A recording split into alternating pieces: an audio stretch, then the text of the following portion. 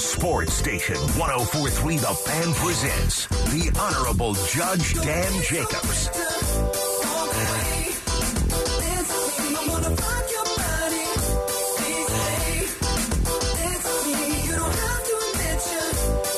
Let me get to a texter. It's a little bit long-winded, but I want to get to it because we encourage discussion here in the program. It says, how can you say Sean Payton's proven, and that's in all caps, proven, track record of developing, elevating, and maximizing QB's talents and skill sets, see Drew Brees and Tony Romo, isn't plausible enough to rehabilitate Russell Wilson? Clearly, he has exactly what it takes to get Russ back on his Hall of Fame trajectory and all-pro talent prior to last season. You can't say we haven't begun to see anything tangible from Jerry Jeudy, Courtland Sutton, and Tim Patrick, considering they had no consistency, all caps, from the QB position since they've been here and haven't gotten a consistent target volume to evaluate their talent and production. Can't judge them until they have stability at the QB position, and which they just got with Russell Wilson. 1 year is not a, quote, valid sample size, all caps, to evaluate or judge anyone in the workforce, let alone in professional sports with the franchise athletes, as Blake. 1 year is by far enough of a sample size to evaluate a lot of people in professions, a lot of workforces.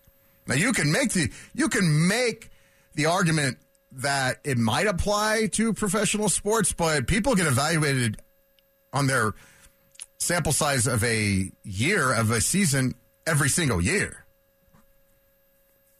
And in fact, that was it was funny. They were going to give, when George Payton was kind of the flavor of the month around here and he could do no wrong, everybody was like, well, it's okay. When he was, and this is what was problematic with his hire to me. You've heard me say this time and time again. When you're going to be put in charge, which he's no longer, he's been relieved of these duties, but what we were being told was, okay, Elway had to step aside. He was being promoted up into the job he already had, so to speak, and that the problem with the Broncos, which was true, was operationally, culturally, everything from the top on down was a poison pill. And they had just gone off the rails. And that was why they were one of the worst franchises, worst one-run franchises in the league. But George Payton, he's the new GM. He's going to come in. He's a professional. He's waited his entire career to get this opportunity. Now, my problem was they made decisions for him and that typically he would be allowed to assess, namely the head coach. Most GMs that are alphas, so to speak, that are up to the task are going to want to have complete freedom and autonomy to do their job. I.e., if you want me to run this franchise, if you want me to evaluate this franchise and get it on track, I can't do it with one hand tied behind my back. But in this instance, they already said, well, we're running this back with Vic Fangio no matter what. And if you're not okay with it, then you're not our guy. And he was like, okay, well, then I can be your guy. And even like Mark Schlereth, for example, justified that, saying, well, really taking a year and just getting your feet wet, so to speak, is a pretty smart idea. And I'm thinking, excuse me? Taking an entire season, an entire year of your product of this $4 to $5 billion organization and just saying, let me just see how things go, and then I'll start doing some things. And then, by the way, the things you're going to do are, hiring Coach Hackett and not doing your work on Russell Wilson. Highly problematic. So I don't agree with the premise that 1 year is not a valid sample size to judge anyone, all caps, in the workplace, because there's a lot of workplaces where I need 2 days, not 1 year, to evaluate people. I don't need a year to evaluate every single person in any workforce. In professional sports, did you need more than a year to evaluate Case Keenum, whether or not he was going to work here? Did you need more than a year to evaluate Joe Flacco and whether or not he wasn't going to work here? Dale Carter, did we need more than a year? Dale Gardner, there are lots of athletes that we know are not going to work out here prior to a year expiring. But to unpack this tweet, and thank you, Blake, for texting in. It's well thought out. I don't agree with all of it. First off, when you say, how can you say Sean Payton's proven track record isn't plausible enough to rehabilitate Russell Wilson? I never said that. What I'm saying is all of a sudden the media lemmings are jumping in, just predicting this. And you're fine. You can predict it. I'm just saying it's all nothing but hopes and rainbows. Right? We don't know. What we do know is we thought we were getting a Russell Wilson. Is something we're not getting. And we want to hope, we want to believe that Russell Wilson is going to be better. But here's my thing. I was one of the few guys that was Sean Payton all the way. I do believe in Sean Payton. I think they will get more out of Russell Wilson. I don't think he will be as bad. But if you're to believe, like, for example, what Pete Carroll was saying was, we covered up for him a lot over the last several seasons. Like, a lot. Like, he's nowhere near as good as we made him look in Russell Wilson. And I saw things. I was one of the, I've owned up to this. Like, I was one of the last because I was trying to give him the benefit of the doubt, Blake. I was trying to be like you. Like, I don't want to be reactionary. Right? Like, the offensive line play was so bad early in the year. It was throughout the year. But initially, I wanted to blame it on them. Or I wanted to blame it on he didn't have enough talent. But if you watched him long enough last year, you started to see that he was no longer making plays that he would have made, that he did make earlier in his career. You have seen a drop-off in his play. Or we saw it last year. Do I think he can be better? Yeah. I think he can be better. But if he is in his decline now, I don't know what Sean Payton can do. I think he can help minimize the decline. But this is not the same thing, by the way, as Drew Brees. Right? Like, Drew Brees was good. He was just coming off an injury. Drew Brees was really good in San Diego. And they were just worried, well, I think it was his shoulder, right? Well, can he get his shoulder back? And it turns out all those fears were unfounded. He came back and was a picture of durability for the next, I don't know, how many years did he play? 10 years after that? 12 years?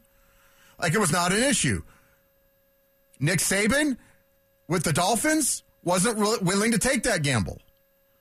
And he flamed out after 1 year as the coach of the Dolphins. Sean Payton, brand new coach in New Orleans, was willing to take that gamble, and it paid off with the Super Bowl in short order thereafter. And they went from, 5 wins to 13 wins that year. But that was a prime Drew Brees that just as a fluke in the marketplace, people had, they were scared. The buyer's market for him was not as good as it should have been because people were worried about the injuries. Right, we're talking about something different here. What we're talking about with Russell Wilson is we have evidence to suggest that even though he worked as hard as he could have last year, and by the way, Aaron Rodgers is happy as a clam to be going and working with Coach Hackett back in New York. Do I believe that Coach Hackett was completely overmatched as a head coach? Yes. Do I think he didn't know what he was doing as an offensive coordinator? Well, it didn't work out, obviously, but do I think he wasn't trying to do, and that Russell Wilson, they weren't trying to figure out the best things for Russell Wilson to run the offense? I mean, do I think they had no idea what they were doing? That is an overly simplistic approach, right? Because before that, it was all Pat Shurmur's fault, too. Oh, Pat Shurmur just has no idea what he's doing, even though he was a 2 or 3 time NFL head coach, had run successful offenses before. But all of a sudden, he's just a complete moron idiot, and he has no idea what to do. And did he have some? I'm not defending Pat Shurmur, but it can't all be on him. Before that, it was going to be the Bill Musgrave offense. We've heard all these things, these offensive coordinators that were going to be gurus, and then when they don't pan out, then we vilify them. But what's consistent? The talent level. And the other part of this tweet is, you can't say we haven't begun to see anything tangible from, and I didn't say that either. I said towards the end of the season, we did start to see some things from Jerry Jeudy. Some things. But we've seen nothing, not nearly enough to suggest that he's going to be this 1,500-yard, 12 to 15 touchdown, 18 touchdown juggernaut that we've been promised all these years. And Tim Patrick, he's been the best of the bunch. I was the guy. When guys like James Merrillat and other people on the station were like, we should draft Jerry Jeudy. We have to. Otherwise, what do we have at wide receiver? And I was saying, you guys are sleeping on Tim Patrick, and Tim Patrick over the course of the next 2 seasons became their best wide receiver by far. I was the guy saying, I told you so. But he also is not a 12 to 13 to 1,500 yard, 12 to 15 touchdown guy this year. It's asking a lot. Oh, all of a sudden, after he couldn't get out of the nicest coach in the world's doghouse, Albert O was just all of a sudden going to be Jimmy Graham. And Greg Dulcich, who has had injury problems all along, is all of a sudden just going to become Travis Kelce and stay healthy the whole career. It's crazy. Somebody was saying, okay, what was your plan for the QB? Like, how would you have done better, Dan? I've admitted, I thought Russell Wilson was going to be better. Now, is it my job to evaluate this guy as much as Sean Payton should have evaluated this guy? That apparently, supposedly, Matt LaFleur in Green Bay would have been more than happy to pick up the phone and speak with Coach Hackett. Or excuse me, not Hackett. Who was the other guy? Coach Payton, or not Coach Payton, GM Payton, and say, dude, you got damaged goods here? There supposedly were other coaches that knew from the NFC that knew that Russell Wilson was in a decline that had been masked by the Seahawks. And that the Broncos were getting fleeced. But Sean Payton, if you believe the reporting, not Sean Payton, George Payton, if you believe the reporting, didn't do his due diligence. I was wrong on it, but my opinion doesn't cost the Broncos nearly as much as George Payton's does, and he missed on it terribly badly. And by the way, also on your text, I'm admitting I'm wrong, but what I'm saying, I'm admitting I'm wrong.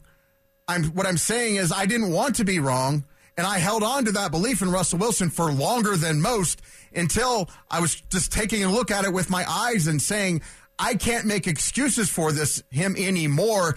This is clearly a Russell Wilson issue.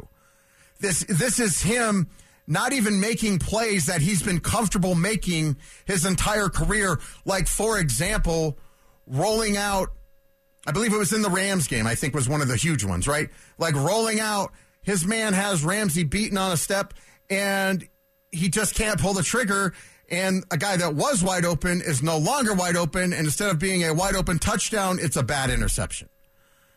Like, and this is prime Russell Wilson. Like, all right, it was a play fake, boot to your right, see the guy wide open. The guy's got 3 steps. But by the time now, whereas before, Russell would have fired that down there for the easy touchdown, and would have been a highlight play we would have seen nationally.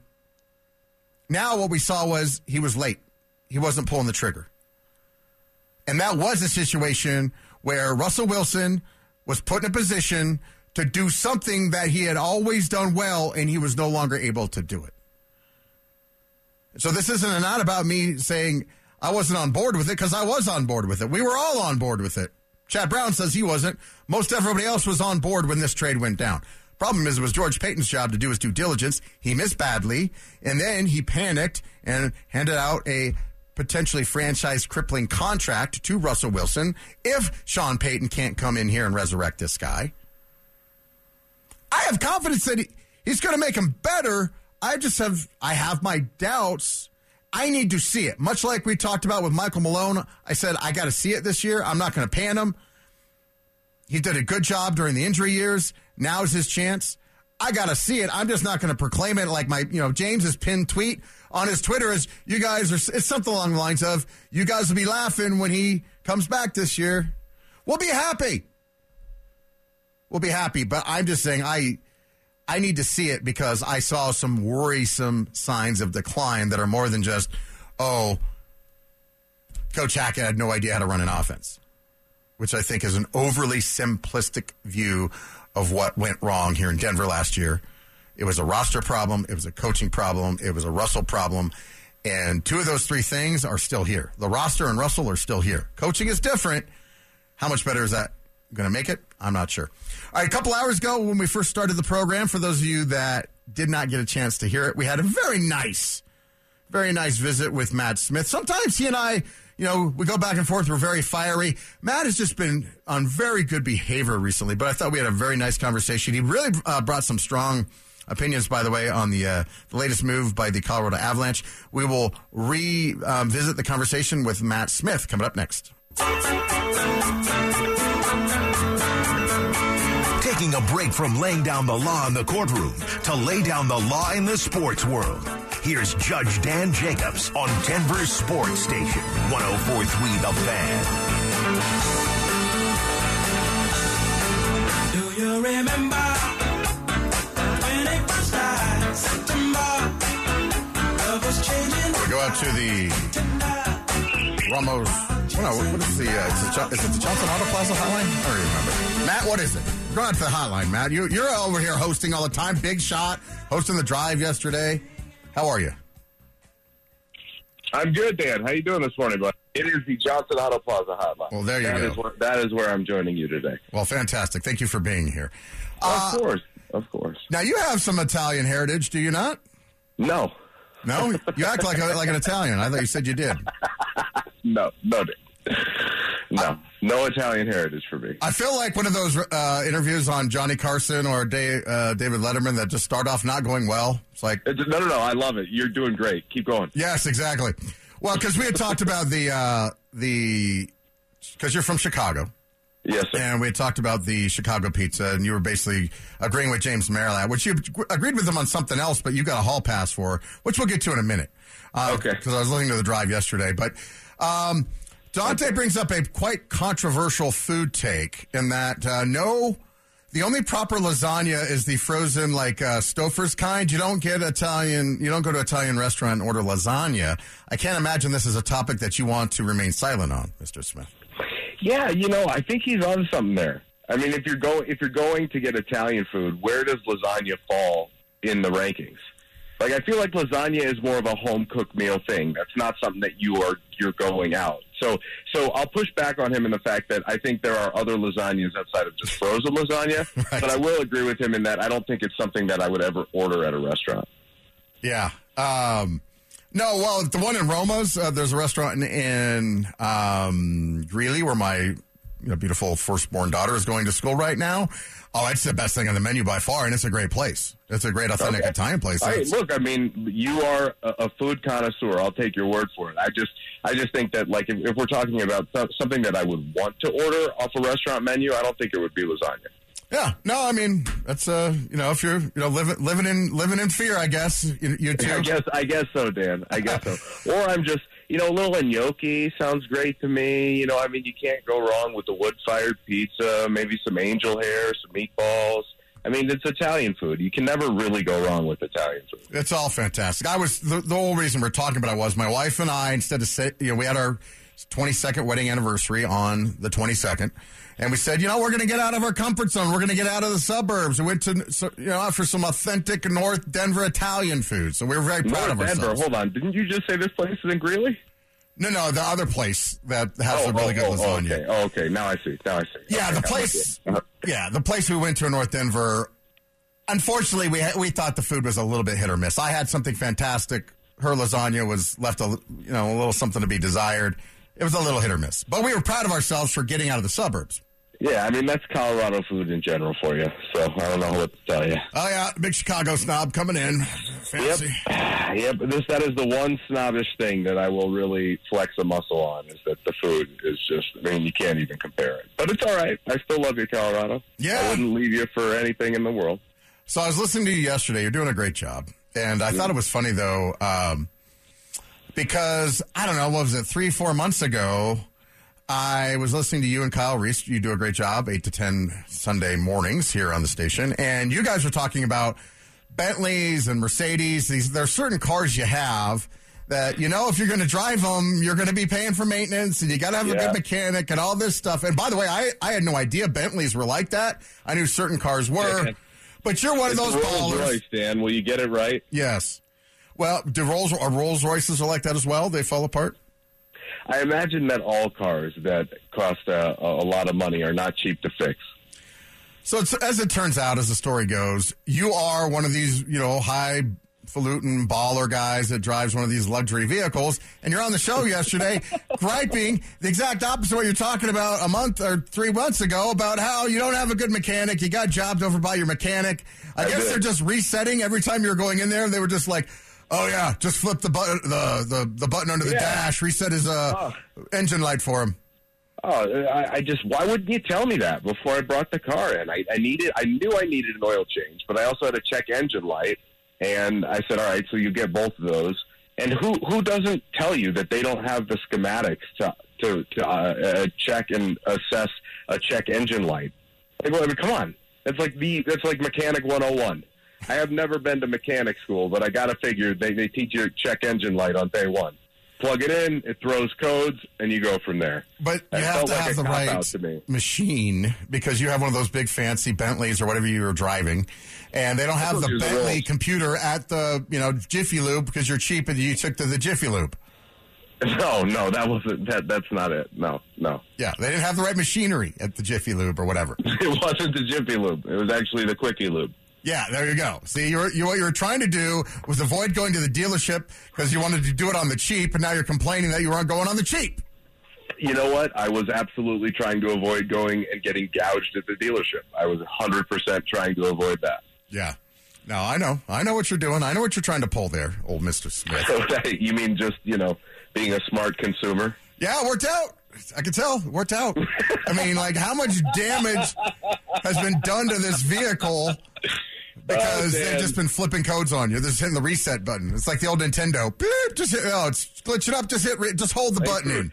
Thanks for rubbing it in on a Saturday morning. Yes. Guys. Now, one thing that we've all been kind of captivated by that you guys were talking about, and I know they were talking about it in the morning show with Chad and Mark yesterday as well, how on earth? And I don't want to make light of it. I am not making light of it. I am legitimately fascinated by it. But this rinky-dink do-it-yourself kit to take a sub down below, which apparently imploded into itself, which was a good and a bad thing, I guess, apparently, for the people in that sub. Your thoughts on, were you as fascinated with this thing as I was, with the controller and all that stuff? I heard you guys talking about it yesterday. Yeah, it's certainly a fascinating story. I've always been intrigued by the ocean, but I've always long believed that we really don't know much about the ocean. I mean, we could say we know things about the ocean, but we don't know much about the ocean. And I was more fascinated in the fact that somebody could understand the dangers of what deep sea travel entails and then bypass every safety regulation in the book. And then when your head engineer or your head of safety or whoever it was comes out and says, hey, this isn't safe, you fire him. And then, watching some of these interviews back of the captain who passed away, and just the cavalier nature with which he kind of spoke about some of this stuff. That, you don't play with the ocean, Dan, and there's just some simple science behind it. And, it's a horrible tragedy that probably never had to happen. And the fact that this company, did you see that they've already posted a job opening for a new submarine captain? Oh my God. I swear. Wow. I swear, I can't believe that they're allowed to operate. I can't imagine that will continue. They're going to go after them, I would think. So we'll see what happens. You know what it reminds me of? The AI. You got to say it like that, too. You have to say the AI, the artificial intelligence. The guy that created it for Google has now quit and said, this is too dangerous. We shouldn't be doing this. It's going to be like Skynet. The Terminator is going to be running around, and I'm going to be saying I told you so as I jump in a bunker 5 years from now. I don't know, Matt. Yeah, I am a big movie fan. I'm a cinephile. I've seen iRobot with Will Smith. I understand the dangers. Do I think that we need artificial intelligence for everything? Not particularly. But if it were wielded by people who used it responsibly, it might be very, very interesting to see what would come from it. But we just know there's not too many responsible people left out there. Well, but the point is, what they're saying is, even though they're trying to do it responsibly, it's literally following the script from the Skynet, the Terminator movies. It's smarter than itself. It's going into areas that the responsible, well-meaning engineers had never intended it to do. Of course. And eventually you're going to plug in your iPhone and, it's going to turn into a Transformer Autobot and going to take over everything. Wait till these sex robots get a hold of it. Then it's going to be a whole different story, Dan. Well, I know you're looking forward to that, so let's take it easy. Let's take it easy. Now, one thing I was alluding to earlier about this. So James Merilatt goes out and, his record of criticizing the Nuggets and Coach Malone was fairly consistent. I'm not going to go rehash all that because everybody knows the amount of... You do that every time James comes on. That's right. But the amount of grief he has taken has been well documented. And one of those, quote, receipts it gets posted every time he opens, says something now is they post the tweet where he's like, enjoy your second round exit, right? Right, yeah. Well, lo and behold, I'm driving down the road yesterday because he takes all the grief from that. And I'm listening to you. You're saying hi to Colin Zanker behind the glass. And you're like, I end up having to pay him $50. Why? Because as a studied and learned analyst, as you are employed on this station, you predicted the doom in the second round of the Denver Nuggets. You also had no faith in them. You also were rooting against them. You were also betting financially against them. The same as James Merilatt, and yet he gets all sorts of hate, and you skate by at a pass, Mr. Smith? Well, the difference is I own when I'm wrong, and I was absolutely wrong. If you don't, no one's perfect. You can be wrong sometimes. And look, based upon this team's history of inconsistency and their injury history, I didn't think they'd have enough. But lo and behold, they proved, Dan, that they are among the NBA's best. They are at the mountaintop. And look, I was thrilled to be wrong, and I was wrong. There's no doubt about it. But it was also something we hadn't seen before. It was Jamal Murray playing consistently on a night-to-night basis at such a high level in the playoffs, I don't know about that, and not having a drop-off. It was Nikola Jokic being the best player in the world. And I think what's funny about Nikola is he had this amazing season, but really, around January 1st, it started to take on a different life. And then the MVP discourse came on, and I felt like he kind of went back into his shell a little bit. He didn't like all the negative attention, and I think it rattled his cage a little. But what we saw out of him in the playoffs was just absolutely historic. So when you can get those two type of performances from your best two players, you can win a championship. And when you look at statistically, Murray and Jokic are, for their careers, the largest playoff risers in NBA history. The two of them have the biggest point differential between career averages, regular season, and playoffs. So if you play at that type of a level in the playoffs, then yeah, you can win a title. But the difference is they don't make it far enough typically, and when they have in the past, they've been injured. So the guys we see in the regular season are not actually the guys that we saw in the playoffs. And those guys we saw in the playoffs, they're damn good. Yeah, this would be a good question for you. Well, first off, just to finish that off, I just wonder if you have received an appropriate level of grief for your level of being wrong on the same issue as James has. Do you think you have, or do you think you've just kind of, snuck by? I'm more fair. So I think there's a little bit of a difference there, but. I would say that I received enough grief for it, for sure. Okay. I don't know that. And look, I paid up for it. I paid up for it. Yeah. Okay.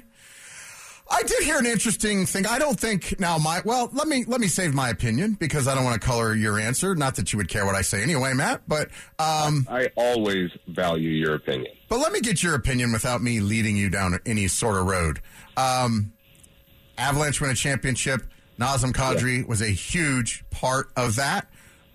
Nuggets win a champion, and they had a decision to make on him. They made the decision that they made.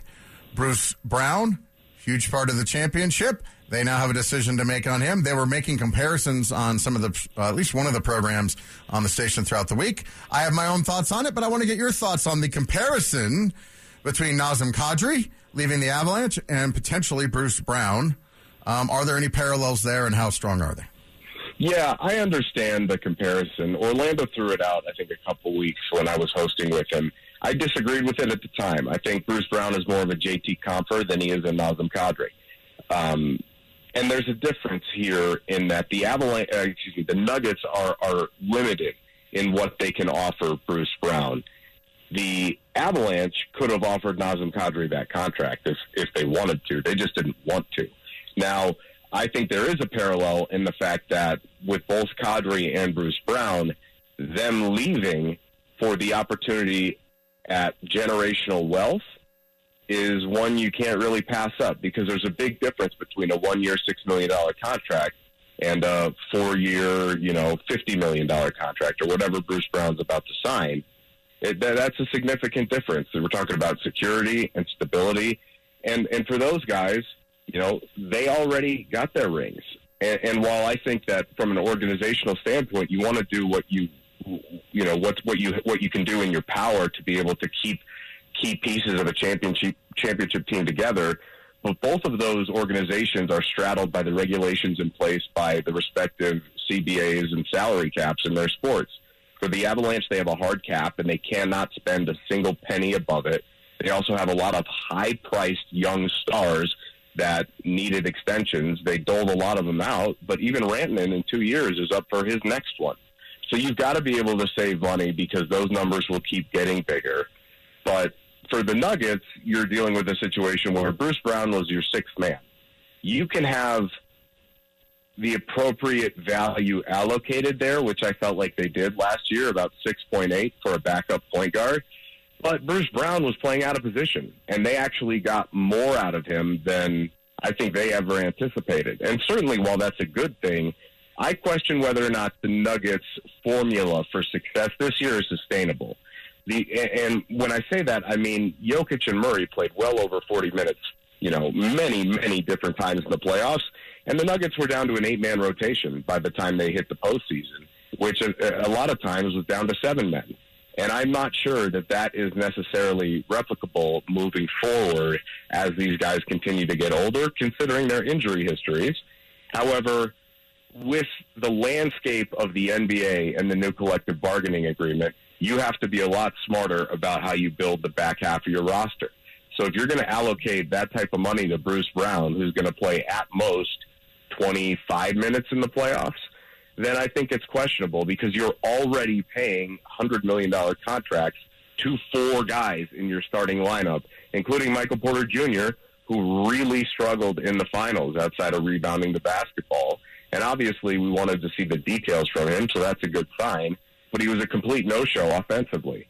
And when you're paying that guy next year $33 million, it's tough to advocate to want to pay Bruce Brown a lot of money. And, Dan, they can't. They can only pay him up to a specific amount for the NBA rules. So that's my take on it. I wish Bruce the best. I know he's a really good guy, and he was super valuable for them this year, but I do not think he is irreplaceable. Yeah, no, I don't think he's irreplaceable either. And I thought the comparison was, I just think Nazem Kadri, for example, is like, until he got hurt that season, he was like, wasn't he like the leading scorer in the league? Yeah, exactly. Like I said, I think Bruce Brown is more of a JT Compher contemporary. So let's keep the comparison going, though. Now, they each got their championship. They each have to make their adjustments. The Avs obviously had a rough run injury-wise this year, but both of these teams are favored to win the championship in the respective leagues next season. If you were a betting man, and we know you are, Matt, who would your money be on to either the Nuggets to repeat or the Avalanche to get their second ring or second cup in 3 years? It would probably be the Nuggets. The Avs made a move today I'm really not all that thrilled about, especially with what some of the projections are. So I would definitely say the Nuggets, only because I just think in basketball, look, it's not easy to run it back. I don't think either team's going to win this next year. But with basketball, when you have the best player in the world, you always have a chance, especially because there's just, it's just the dynamics of the way it works. And I think the way the rest of the West is kind of scrambling to retool is maybe a little panicked. And I think some of these teams are over-leveraging.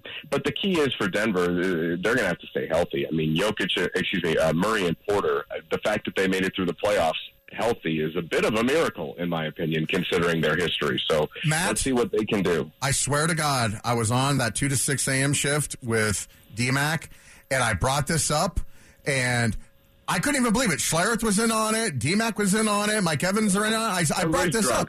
Yeah, they're all drunk. I'm like, it's not going to be as easy.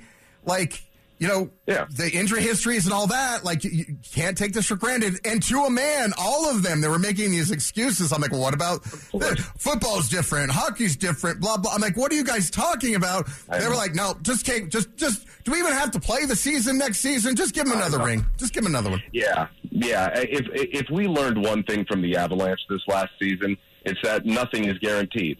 And you can't automatically think, because I remember sitting at the Wilmer Brothers barbecue, the opening night of the Avs season, with Mike Evans and DMAC and Stoke and Zach, and the last question was, can the Avs run it back? And every one of us said, barring injury, yes. But I also included the caveat that they were going to have to make significant additions at the trade deadline to get that done, and we never got there. And then when they didn't do that, it was around the trade deadline that I said, okay, I understand what's going on. And, I'm on record many times saying I think they botched it. And especially with the Nichushkin situation and Landy never coming back, there was just, no recourse. But it's not like Landeskog's coming back this year. Who knows what type of state Nichushkin's in, first of all. And they, like I said, the Avs just made a move for Ryan Johansson out of Nashville, who a lot of people think is going to be their second-line center. And Dan, if that is their plan, I am more disappointed than I thought I could be with Chris McFarland, because he's not what they need. He's way past their prime. He's way past his prime. He's had one 20-goal season in the last 8 years. He's the type of player that you could sell me being their third-line center. But at second-line center, Danny, he can't skate with this group. He's coming off a significant leg surgery, and he's over the age of 30. I just, they gave up nothing for him, so from that perspective, it's okay. But at the very same time, they're eating into their cap space that they could have used to actually make an impact move. So to make this trade before you address your biggest needs, it's just backwards in roster construction. And this is part of the reason why I've been raising a red flag and saying, guys, I am worried about what they're going to do. Based upon what we saw at the trade deadline where they tried to play Moneyball, here is yet another example of the Avalanche trying to play Moneyball. You cannot piecemeal together a legitimate contender with guys who are past their prime dealing with injury issues when you want to play at the Avalanche's tempo. It is just a fact. And, I think they were already behind the 8 ball with Landeskog being out next year. So unless they were to make significant moves where they really landed a legit top 6 and second-line center and most likely another top 6 player, because not only do you have to replace Kadri still, which they never did, you got to now fill Landy's shoes. You need 2 legit top 6 players, and they just went and got an aging third-line center at best, who's had one 20-goal season in the last 8 years. This guy's best, and look, I mean, he's good in the face-off circle, and so situationally, I think they'll use him appropriately. But this isn't the type of player that puts you over the top. And so for me, today I find myself quite disappointed with the Avalanche.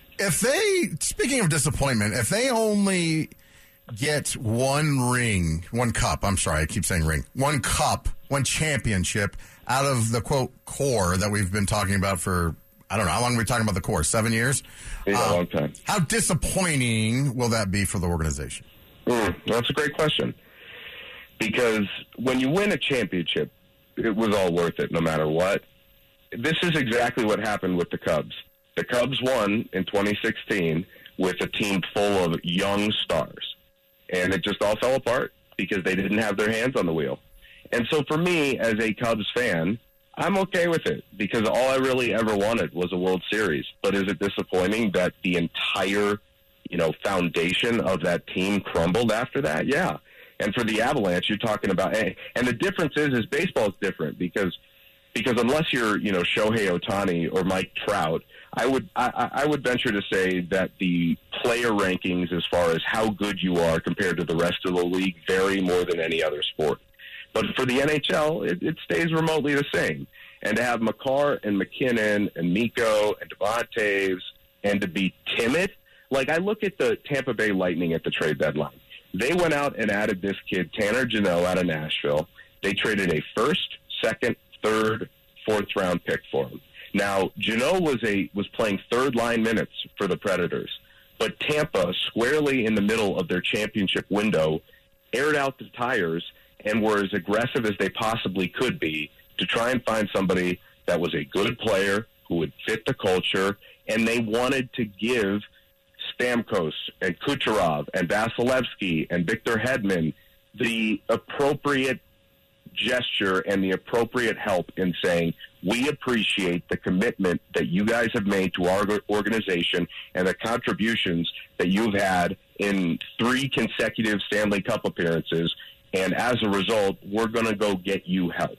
The Avs didn't do that at the deadline. I thought it was extremely disrespectful to Nathan McKinnon. I thought it was, and Mikko Rantanen, for how hard those guys played not to get them more help. I thought it was just a dereliction of duty. And then to double it up here with this Johansson move, like I said, I find myself disappointed. This isn't how you attack building a contender. It's trying to play Moneyball, and it's not going to get them anywhere, unfortunately. All right, Matt Smith, we appreciate you. We'll hear you tomorrow from 8 to 10 a.m., shall we not? I look forward to it, Dan. All right, thanks, Matt. If you guys want to react to Matt, your chance coming up next. Judge, jury, executioner. Okay, that got really dark fast. Now back to His Honor Judge Dan Jacobs on Denver's Sports Station, 104.3 The Fan. Thank you to Mr. Smith. By the way, we have a text for you, Matt. Dan, please remind Mr. Smith that the Avs built their cup team with Moneyball tactics, signing Nichushkin out of Russia for nothing, trading for Taves, Burkowski, and Lehkonen as restricted free agents who were cost-controlled while having McKinnon on the best contract in the league and having Byram and Newhook on rookie deals. That's from Canadian Matty. There you go. I reminded him. Judge, Cheesecake Factory is your go-to for dinner, question mark. Save the drive and go to Applebee's where you live. It's the same thing. That's from Tony in Castle Rock. You know what's odd? We actually do not have an Applebee's. And I'm in as a suburbia, Burbtown, Burbville as it gets. There is not an Applebee's within, I don't even know, over in by Rangeview is probably, if it's even still there, way over in Iliff, I think, is the closest. It's probably 10, 15 miles from me. Do you have a Chili's? They're pretty much the same thing. Yeah, we have a Chili's. Okay, yeah, that's... We have a Chili's. We have Around the Corner. We have a couple of those. We have Red Lobster and Olive Garden. We have those are in a different class than Chili's and little higher up. Applebee's. Yeah, no, that's fine dining right there. Would you? So if you go to Olive Garden, would you get the lasagna? Like if you get the little triple platter thing? No lasagna. No, I don't do restaurant lasagna. You know, that was the Chili's is funny. So when I moved to Las Vegas to work at the Sports Fan Radio Network, we didn't know what we were doing. I was 21, 22 years old, and we moved into a very, very bad part of North Las Vegas. Like, to the point my mom's just, when we pulled in, she just started crying, and she just said, let's go home. We'll just turn around, we'll go home. I'm like, Mom, it's going to be okay. But we were there for like 3 or 4 days. And this was before, like, there was the internet, but, I don't think, I didn't even have a cell phone. This is 2001. So what we did was we picked up, you would dial 411 on your telephone, and we asked if there was a Chili's in town, because then we would know if there was a nice place. So we finally found there was a Chili's in, I believe, Henderson, Nevada. So we knew that was the only way we knew that the entire city of Las Vegas wasn't just nasty. And I decided to stay based on the strength of there was a Chili's that my wife and I could go to. Yeah, I've never been to Las Vegas, but I don't think you had to say a bad part of Las Vegas. I think it's just, inferred when you talk about Las Vegas that it's going to be the bad part. No, It's all bad. I was in like a really, like they were training pit bull puppies, shooting dominoes on the, the electrical boxes. Like it was bad. Sounds like a nice neighborhood. They have dog training? Yeah, exactly. Free dog training right there. Dog fighting. Nice. Yeah. Oh, dog fighting. They were training pit bull puppies to dog fight. Gotcha. In the while you're going to your car, I thought you meant, because I was like, that's kind of a nice thing in a suburban area to have a little dog training area. Dog fighting training, yes. Gotcha. Okay, Sorry. yeah, that's a little different. No, that was literally true. No, it was pretty scary. So then I moved to a less sketchy part of town. But rent was $350 a month. $350 for my own place, not even a roommate. And then I moved to a place that was $450, which was a little bit better. A little bit better. Hey, Dante, I hope you're feeling better. I don't know if you're going to be riding with us tomorrow. Hopefully you suck it up. But we'll see you tomorrow. Dante's having a little rough patch with the old Dan Marino special. So, Dante, you did a great job. Miko, training behind the glass. I can't testify she's done a good job yet or not. We'll have to find out. Thank you all for being a part of the program. We'll be back at it tomorrow with the easy, Sunday morning edition of the Dan Jacobs Show at 10 a.m. Hope to see you then. He's taking your calls. It's the Dan Jacobs Show, and he'll decide what the law will allow. He's making your day the only way he knows how. By giving you the facts, cutting through the BS now. He's Judge Dan J. He doesn't mean no harm.